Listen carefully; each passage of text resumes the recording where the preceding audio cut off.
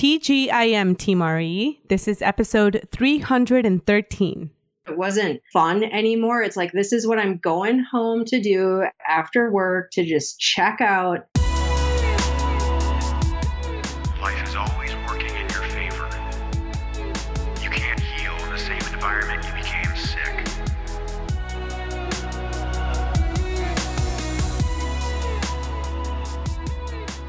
Welcome to the Recovery Elevator podcast. My name is Odette Kressler. Thank you so much for joining us.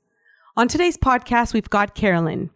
Carolyn took her last drink on February 21st, 2019.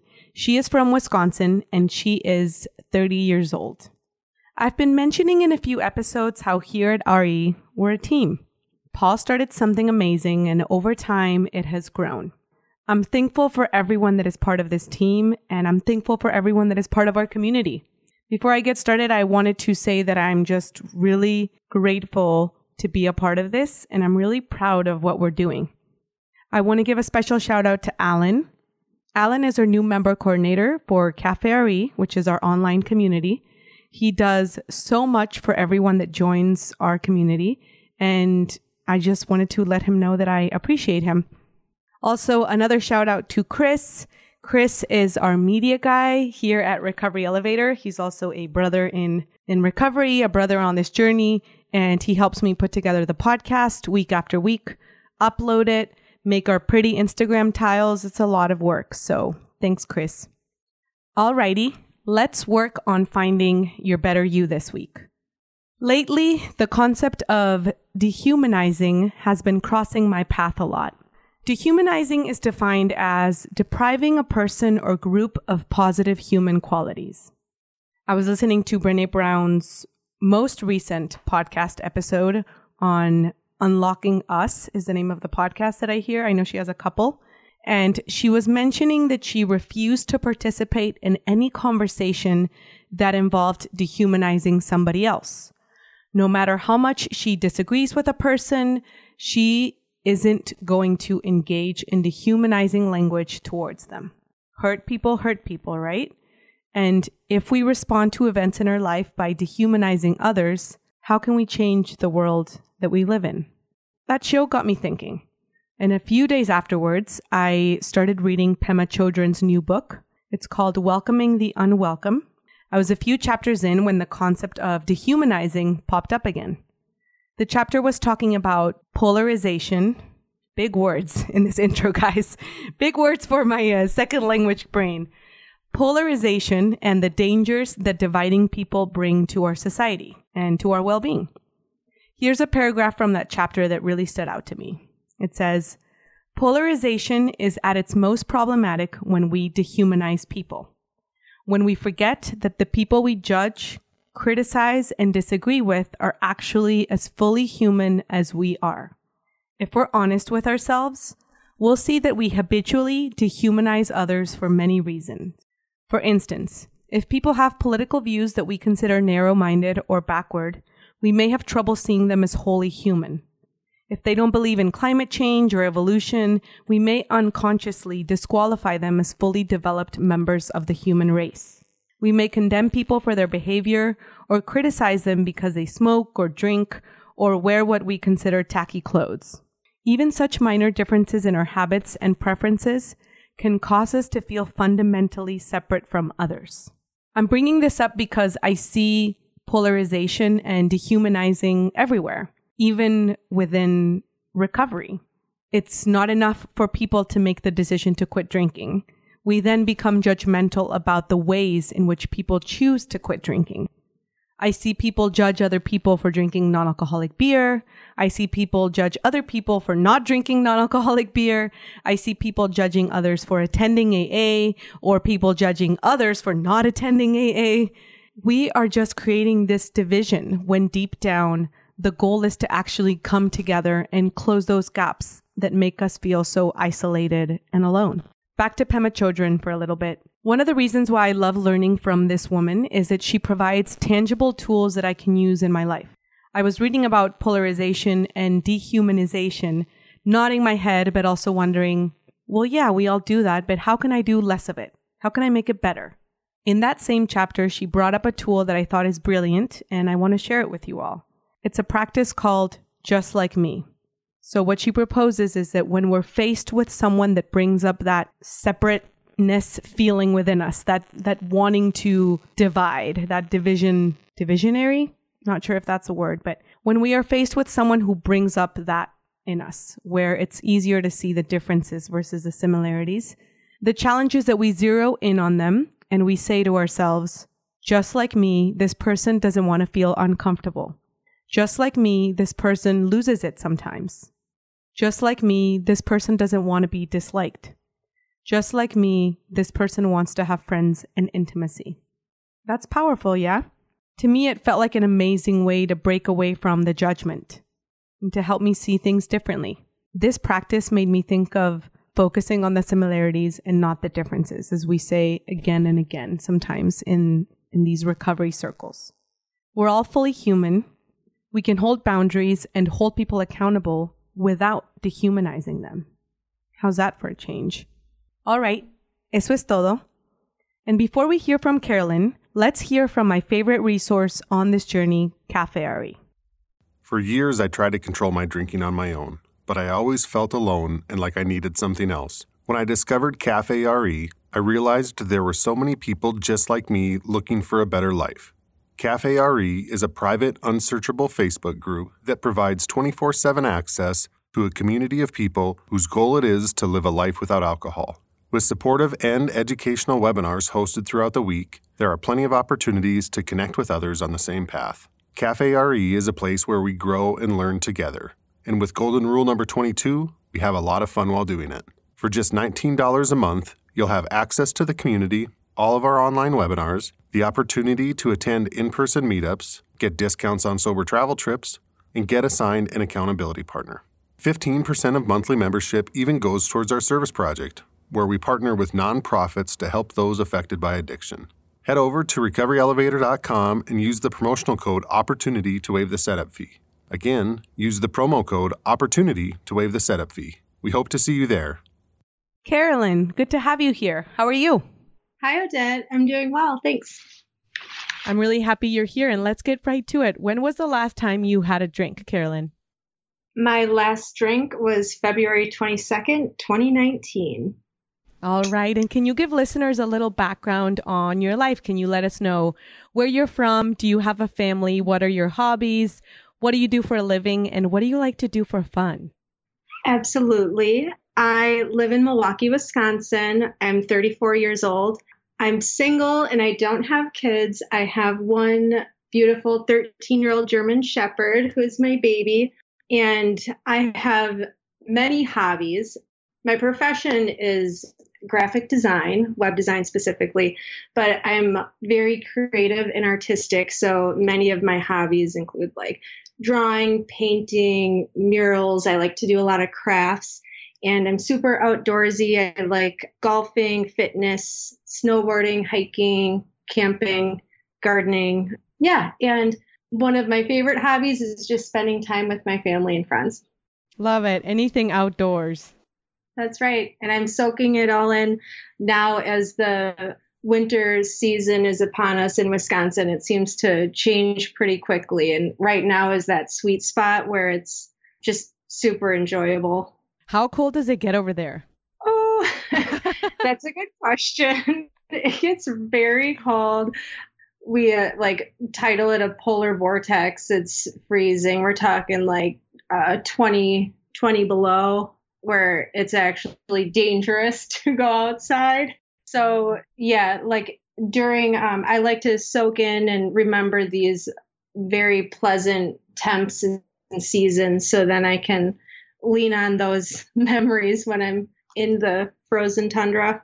Yeah, it's definitely seasonal. As you know, I'm in San Diego, and we right now California has a lot of fire, so the weather is definitely changing. But the stereotype is it's always sunny, and we don't really see a lot of the seasons coming and going. So I feel like that would really help with gratitude and just waiting for the next season and taking it all in, like you said, because you know it's not permanent. That's exactly right. And I think that many Midwesterners leverage that mindset and you do like just really enjoy like the beautiful summer, fall, spring weather more. Enjoy these last hints of summer before it gets super cold. I don't do well in cold weather, so I commend you because I feel like I get so grumpy when I'm cold. Have you experienced like a Wisconsin or just like any winter before? I don't even know what it's like. The coldest place I've ever lived in is in Vancouver, and it's very similar to Seattle weather. A lot of rain and definitely short days in the winter and some snow that just becomes slush, but -20, I don't even know what that feels like. It's brutal. You should just, you don't want to experience it. It's not cool. All right, Carolyn. Well, let's talk about your story. Give listeners some background on your history with drinking. When did you start? When did you realize alcohol was becoming a problem? And what got you here with us? So I started drinking when I was around 14 or 15 years old. And I think that would have been around the year 2000. And at that time, it was like a freshman in high school, only drinking on the weekends type thing. But it was something that I always looked forward to. And I really made it part of my identity at a very young age because it gave me a tool to fit in, feel cool, feel accepted. And just because of the household that I grew up in, having parents that were often like very angry, I was always in trouble or being yelled at, it kind of just gave me that outlet. It gave me a way to be social and to numb at a young age. So after high school, I moved away and went to college, and that's when my drinking really ramped up. It basically became like almost a daily thing. I was pretty much drinking every day, and I worked in a restaurant where it was very much a part of that scene as well.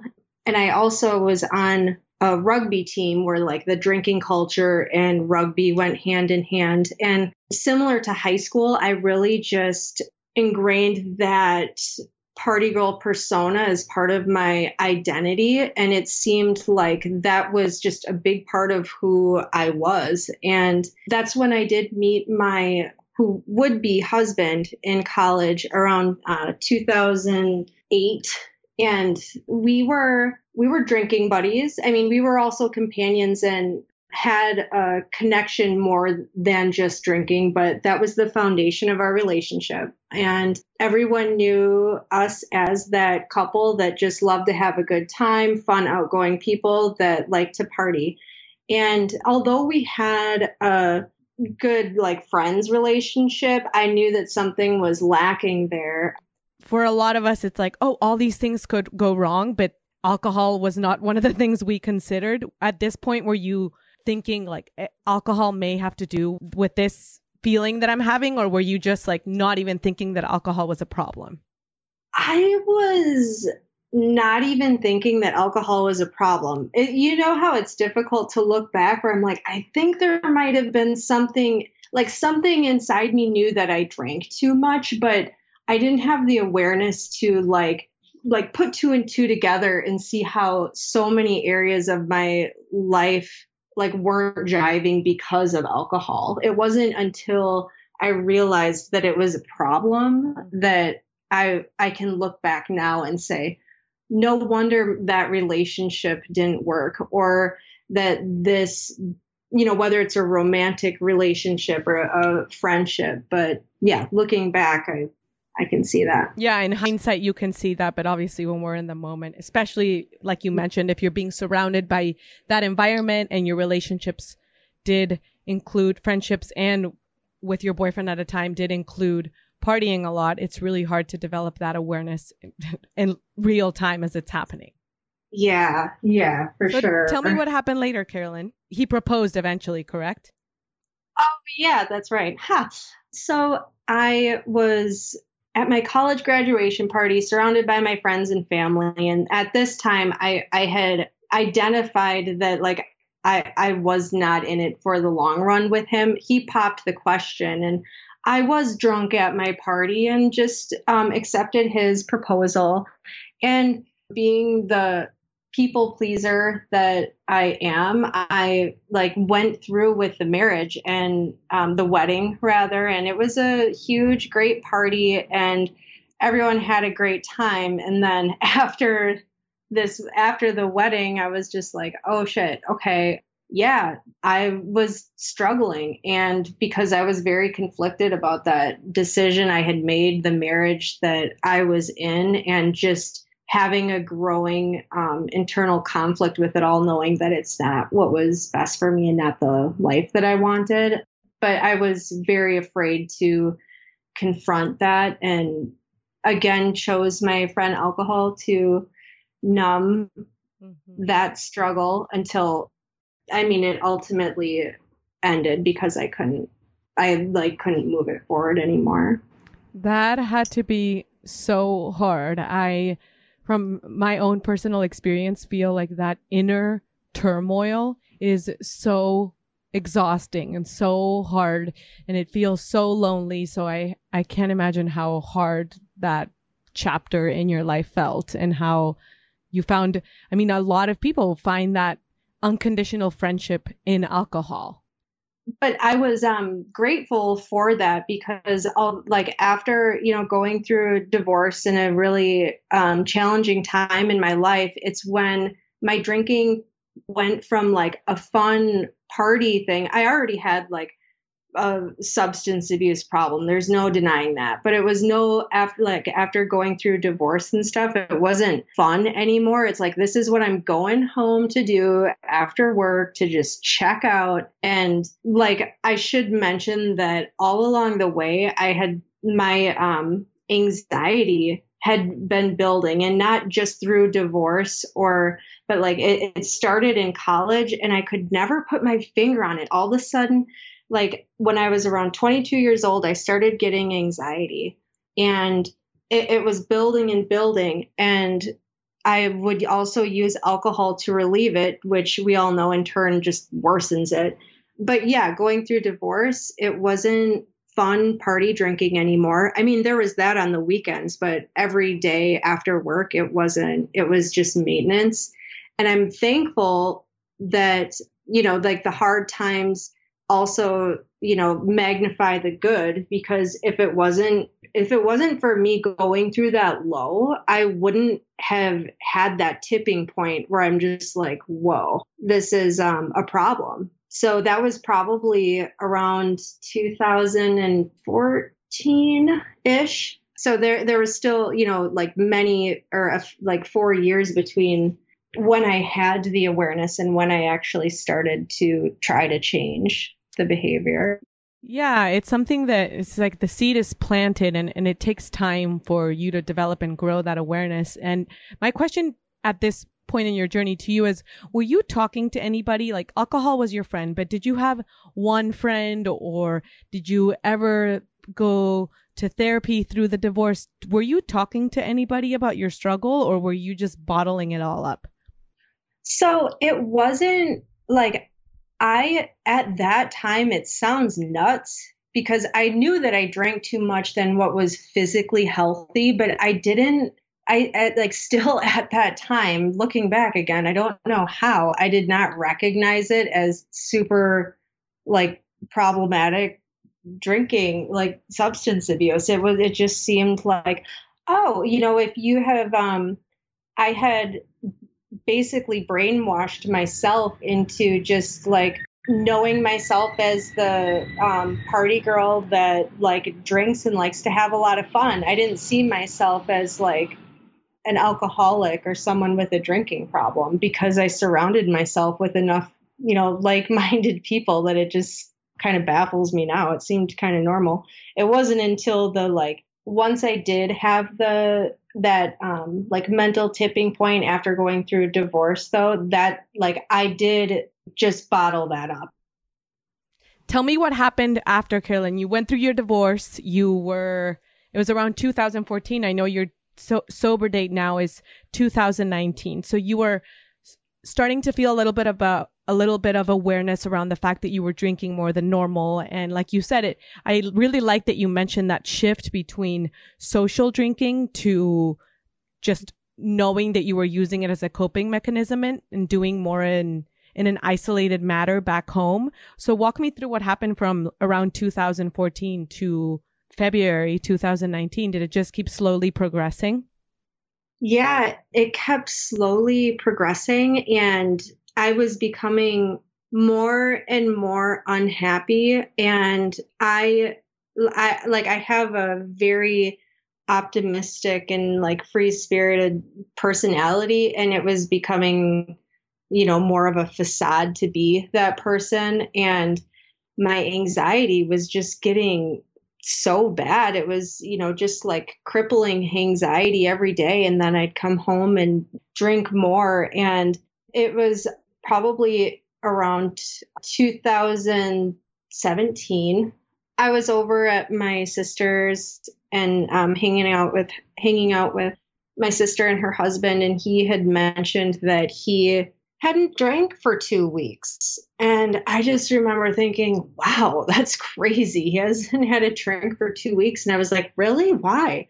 And because, my sisters and we always like party, drink together. And his answer was just like, I don't know, just not that into it, just kind of over it. And I remember thinking, I don't think I've ever gone 2 weeks without drinking.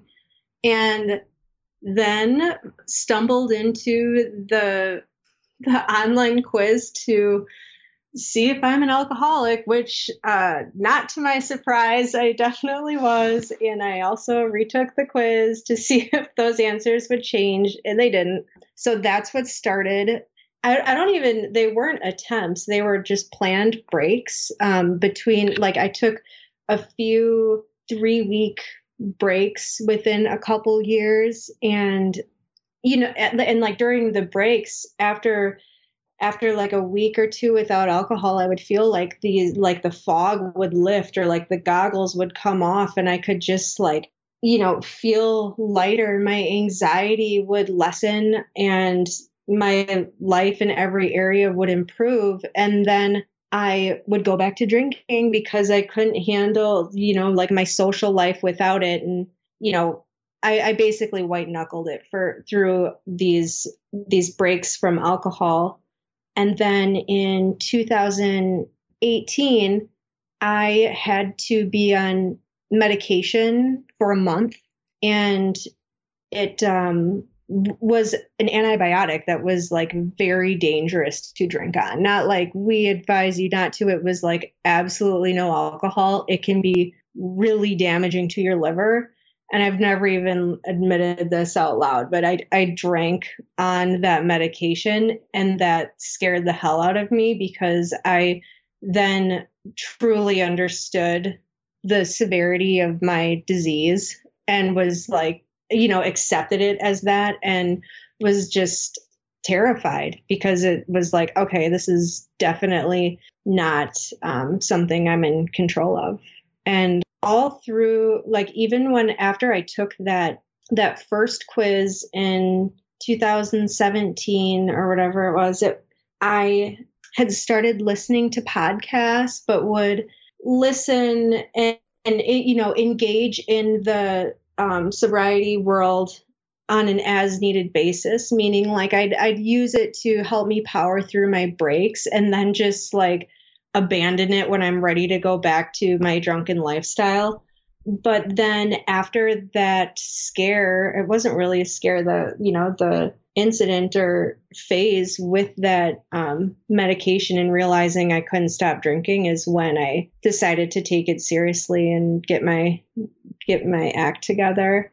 I'm really glad that you're bringing this up, and thanks for being brave and sharing, because this happens to a lot of people. This, like, I'm going to dip my toes in the sober waters and label it as something else, because permanence is really scary. I'm going to label it as, I don't know, I'm going to do the whole 30. I'm going to do a 30-day cleanse, dry January, like all of these things that we do for breaks. And they're also a part of your journey, even though we go and drink again sometimes. But that was part of my journey as well. And your awareness grows each time, and you start listening to your body and learning a little bit more of like, okay, when I don't drink for 2 weeks, this will come up. This will feel better. My sleep will feel better. My anxiety will feel better. So you learn so much along the way, but I think it's important to talk about how sometimes our best looks different in different phases of our life. And I just want to say thank you for sharing, because there's something about doing things perfectly. And like once it clicked, once I did that quiz, I knew what I had to do and I stopped drinking. Well, it takes some time. And it sounds like you made that shift from like mentally from thinking I'm going to take a break to thinking like, oh shit, I need to commit to this because I'm even scaring myself. Yeah. And although I had moments where like I knew inside that it was a problem, it wasn't until I was like actually scared like that I was just like, okay, this is not something we can ignore anymore. And like you're saying, just like with, not doing things perfect every time, it's like whether like through the divorce and with like having that scare with like taking the medication, I'm thankful for the hardships or events that did eventually cause me to reach that tipping point. So you took that medication, you also drank, and then did you have a rock bottom afterwards, or what got you to February in 2019? I was listening to the Recovery Elevator podcast, and someone mentioned Annie Grace's This Naked Mind. And I had already read like some Quit Lit before that too, but I read This Naked Mind and quit drinking the next day. I was just like, whoa, okay, something clicked. And I literally just didn't want to drink anymore. And I'm not saying it was all downhill from there, but it like something really changed in my mind where I just no longer desired alcohol, and I did not feel deprived without it. Amazing. I think every single person I've interviewed has mentioned this book. It's so powerful because it really does address the actual cognitive dissonance, and it addresses things that we're blindsided with, like our subconscious and how the toxicity of the substance, it gets added at such a different angle that I think her strategy is not only truthful, but it works. Right. It works. And like, I'm really into like the like self-help books, memoirs, and things like that. And this is a very different approach from that, where, thinking about it, I'm like, I'm surprised that was like so effective for me. But yeah, it really hit the mark. And I know other people who like struggle with alcohol. And I always recommend that book because it changed my life. So something clicked with that book, but I want to ask about your body and your physical symptoms. You weren't craving it anymore, but walk me through your first 3 to 4 weeks on this journey. We get a lot of people saying, I thought I'd feel great and I'm so tired or I'm so grumpy. And how was your experience weaning your physical body from a substance that your body was used to receiving? That's a great question. And I thought I actually had different phases. So week 1 I felt anxious, kind of like sweaty, just like my body is just like pushing out a lot of toxins. And I had gone through that before doing the like multiple breaks or whatever. And then like for the first 3 weeks, I wasn't sleeping very well. And I felt very emotionally sensitive, and it wasn't just because I was like not well rested. I did feel like just the slightest thing. I'm not a crier, but like whether it was happy, sad, or anything, I could like burst into tears at any given moment. So that was interesting.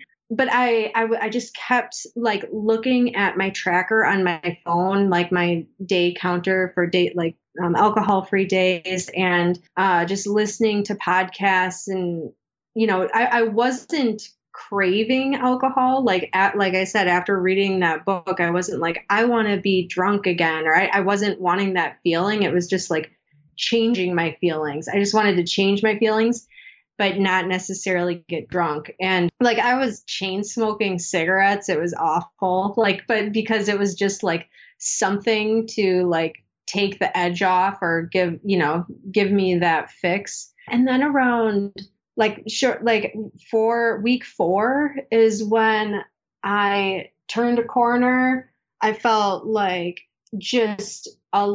everything got a lot easier. I was sleeping better. I wasn't like obsessed with what day it was anymore. And I still felt somewhat of a little bit like emotional. Like I was a little bit emotional, like more like quick to upset than I normally would be. But I mean, my energy was just through the roof. And yeah, that's when things just started really coming together for me.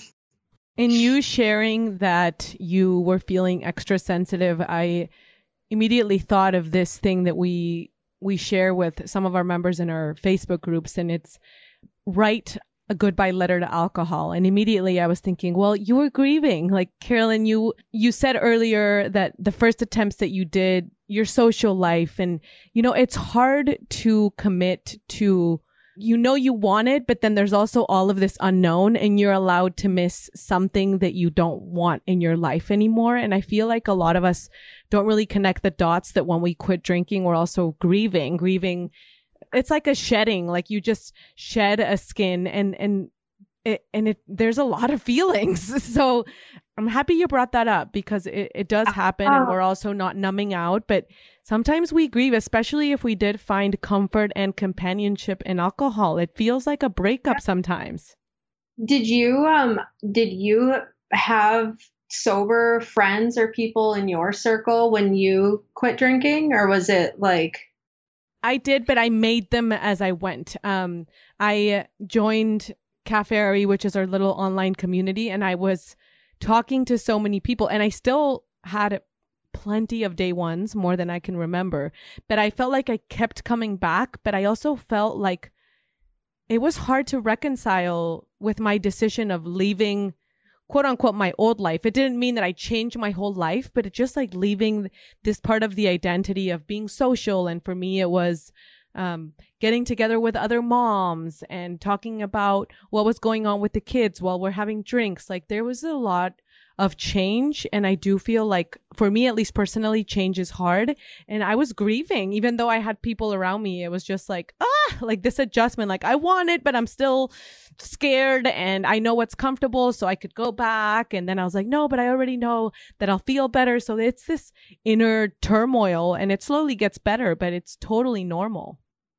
Yeah, for sure. I have 3 sisters, and my oldest sister, who is 4 years older, she quit drinking 3 years ago. Well, like she had already been sober for a couple years when I decided to quit drinking. And she has been like my confidant, inspiration, just like she's my best friend, and I couldn't have done it without her. And I'm not just saying that because like if it weren't for her, I like seriously couldn't wrap my mind around like what a sober life looks like. And I just watched her thrive for a couple years without drinking, not missing it. And I'm like, okay, so that is possible. She is anything but deprived, because honestly, like before that, it didn't really make sense to me with like my lifestyle, social circles, all of it. I was just like, I don't know how that would be doable. It's so great you have her, and it makes all the difference seeing someone and being, I always love saying stay on your lane, like don't compare your journey to other people. And this applies to everything, but I feel like there's something about admiring someone and being inspired in a positive way. Like I want that. If that yeah. It's more of a sense of like camaraderie, and if she can do it, I can do it too. Like a sense of hope, and it's important to make conversations with those people, right? If you, not just with sobriety, but if you see someone that's consistently hiking and you want to hike more, well, then ask, like, where do you go? Like, make those connections. And I do think that is extremely helpful. And it makes you feel not only like it's possible, but it makes you feel less alone. And it sounds like you went from struggling with this on your own to now having someone, even not just a friend, but in your family, that you guys can team up on this. So that's so cool. I do have two other sisters. My twin sister is, like, we're obviously not the same person, but we had a very similar upbringing, obviously. And until February 22nd, 2019, we were drinking buddies and we drank a lot together and we could hang with the best of them. She, however, is in that, it's not like a yo-yo diet phase, but she's doing the Whole30 more and more frequently. And I believe slowly coming to terms with the fact that she is going to not coming to terms with the fact that she's going to quit drinking, but that she needs to, and that this is a problem. And she, having two sober sisters who are really open about it, it can be uncomfortable, but I know that when the time comes, which I know it will, she's going to have the two best support systems ever. And I've just thought so many times, I can't wait to share Recovery Elevator with her. And I lit all my quit lit books and everything, because it wasn't until recently I actually told her, I think that you have a problem with alcohol, and it's not coming from a place of judgment. I'm speaking from personal experience. I'm going through it, and you can't not you can't fool me, but you can't fool me, but I just know better. You're my twin sister. I know her better than anyone. So, and you got her back, so that's going to be really good when she's ready. Yeah. And I'm I told her, I said, I told, that I quit drinking, and I haven't been 100% transparent, about the reasons, because for the first few months I was just saying it was a long break. I was doing a cleanse because I didn't want to put pressure on myself for quitting, but I basically came clean with her and was it's an addiction. I was very addicted to alcohol, and I just told her that it is something that is a lifestyle and does require ongoing maintenance, and that I just told her about some of the resources that I use to stay strong in sobriety. What is some of this ongoing maintenance for you? What does it mean to be protecting your recovery? What do you do on a daily? So fitness and nutrition is very important to me, and it always has been, but I was a, health and fitness freak by day and heavy drinker by night. And it just wasn't exactly jiving, you could say. So now my fitness and nutrition, on paper, looks the same, but I feel it's way more therapeutic. And it's just gotten to a point where it is my therapy. I'm very present and focusing on what I'm doing versus nursing a hangover and dragging my butt to the gym and lifting the weights and doing the motions. I'm I feel I'm really nurturing my body and just appreciating the actions of making healthy, delicious food for my body and doing boot camp workouts, lifting weights, walking with my dog. It just feels so much better. And then I also keep a gratitude journal that keeps me focused on just, positive. It helps me shed light on some small everyday things and some larger milestones. And most of them that I put down in my journal, I'm wow, that wouldn't have happened if I was drinking every day like I used to. And then podcasts, of course, talking to my sister, Laura, who I was telling you about. She's like my sober buddy. Yeah. And I like to read a lot of Quit Lit too. What do you do when you get a trigger or you have a curveball in life thrown at you or you feel like you just need some relief? What do you do now? I exercise. I get outside or work on an art project. I love to paint because like I'm creative for my job, but like painting or drawing, just doing something for myself is just extremely freeing.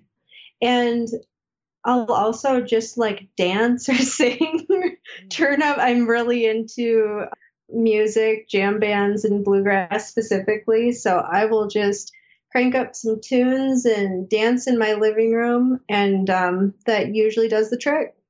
Amazing. I love that you mentioned activities that are grounding and art and drawing really help. Anything that just brings you back to this present moment is always going to help. And it's important to also make it something that we enjoy. We're big believers in fun here, and it's supposed to be fun. It's not supposed to be a miserable journey, and it can be fun. Right. And like, I remember listening to the podcast and it being helpful, listening to people talk about how you just need to like work through the feelings, identify a craving for what it is. And it was have you heard of Rachel Hart? She is like a quit drinking podcaster. She is a therapist and helps people like quit drinking, but she had one podcast that really worked well with me. And it basically like dissects how your brain is functioning in the different phases of a craving. And she coins this think, feel, act cycle. And the part of your brain that craves alcohol and has been trained to is like the unsophisticated animal part of your brain. And then there's a different part of your brain that's like the logical part. And that's the part you need to leverage to like work yourself through a craving and basically just say like, bug off alcohol. I don't need this. This is my animalistic brain talking, saying that, you know, I need this substance to, you know, scratch that itch, so to speak. But if you sit with it and work through it, it will eventually go away. It always does. In the beginning, like I said, I had always smoked cigarettes, and before I quit drinking, I smoked heavily while I was drinking, but if I wasn't drinking, I probably had like a couple cigarettes a day. But when I like that first month when I quit drinking, I was like smoking a lot, and that started making me feel awful because it was just disgusting. But then after 6 months without alcohol, I was like, okay, I'm disgusted with how much I'm smoking. I might not be drinking, but my cigarette smoking is kind of out of control right now. So I was ready to quit smoking. And that's when I really felt like the importance to focus on working through those cravings, because being without both of those was very difficult for me at first. And it's very easy to quit drinking. Not it's very easy to fall into this, but it's very normal. Normal was the word I was going for. It's very normal to attach to something else. And it's okay if that happens as well. It's also, I want to normalize how many people start smoking or start developing a sweet tooth. Or for me, I started dancing with the idea of engaging with my eating disorder again. So it is completely normal because our brains are extremely smart. But I think having that information and having those tools that what you mentioned tell you what's actually happening in the brain not only helps you have a better understanding of what's happening, but also really gets rid of the shame. Because instead of feeling like, oh my God, I thought that my decision would be solidified and now why am I having this craving? And like, what's wrong with me? Like, instead of reverting to those, like, what's wrong with me type of questions, we are more able to understand like, oh, no shit, this is happening. This is what's happening in my brain. And you're able to kind of even remove yourself, zoom out and see things differently, which I think really helps because it can shift from being a frustration to an understanding of what's happening inside of you, and you can have a better relationship with yourself as well versus beating yourself up consistently if things keep coming up. Yeah. And I, even after like a year and a half away from alcohol, like there are still like certain behaviors where I can see like potential for addiction. So it's, whether it's like shopping, fitness. I myself, like you, have a history with eating disorders, and there is still like a spot in the brain that, is ready to latch on to that addictive behavior. I totally agree. And Carolyn, we've reached the rapid fire round. So if you can answer these questions in 30 seconds or less, that would be fabuloso. Are you ready? Ready. Okay, perfect. If you could talk to yourself on day one, what would you say to Carolyn?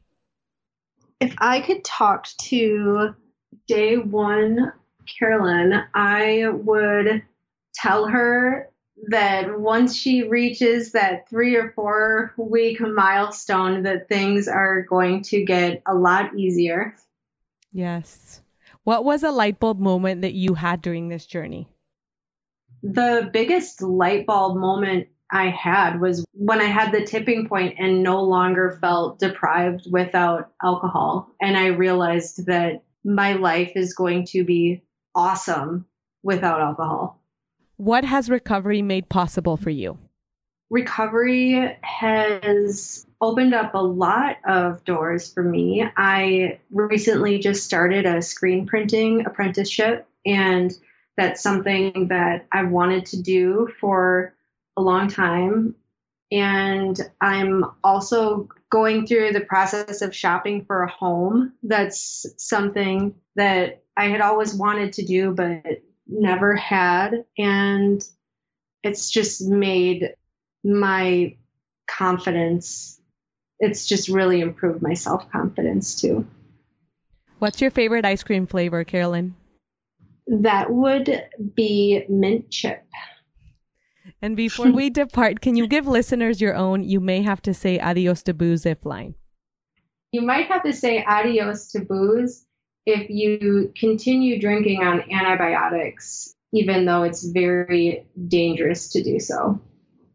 You're the best, Carolyn. Thanks for being so brave. Thank you so much for joining us. I appreciate your time. And thanks again. I can't wait to air this. All right. Thanks, Odette. Take Bye. care. Bye.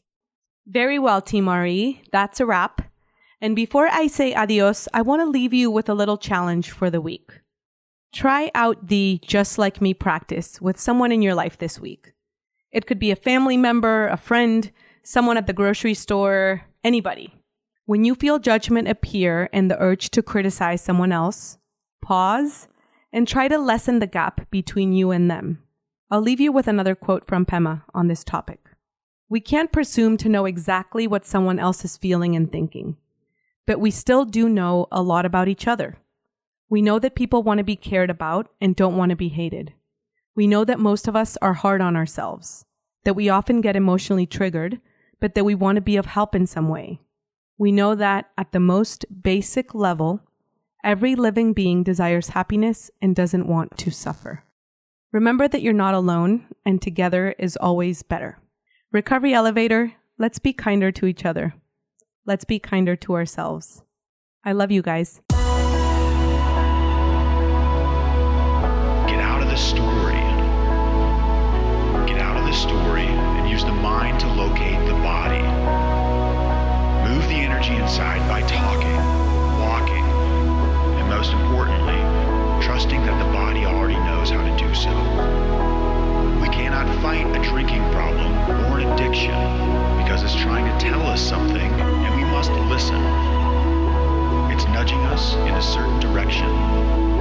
Listen to the heart and follow your gut intuition. This will never mislead you.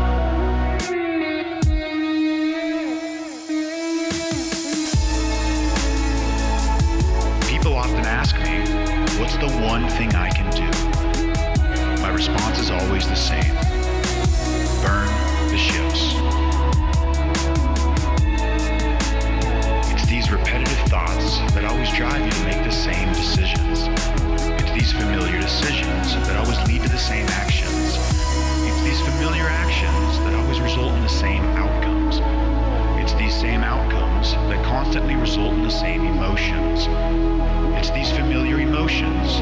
those familiar feelings. And it's these feelings that always lead to the same thoughts, thereby completing the cycle.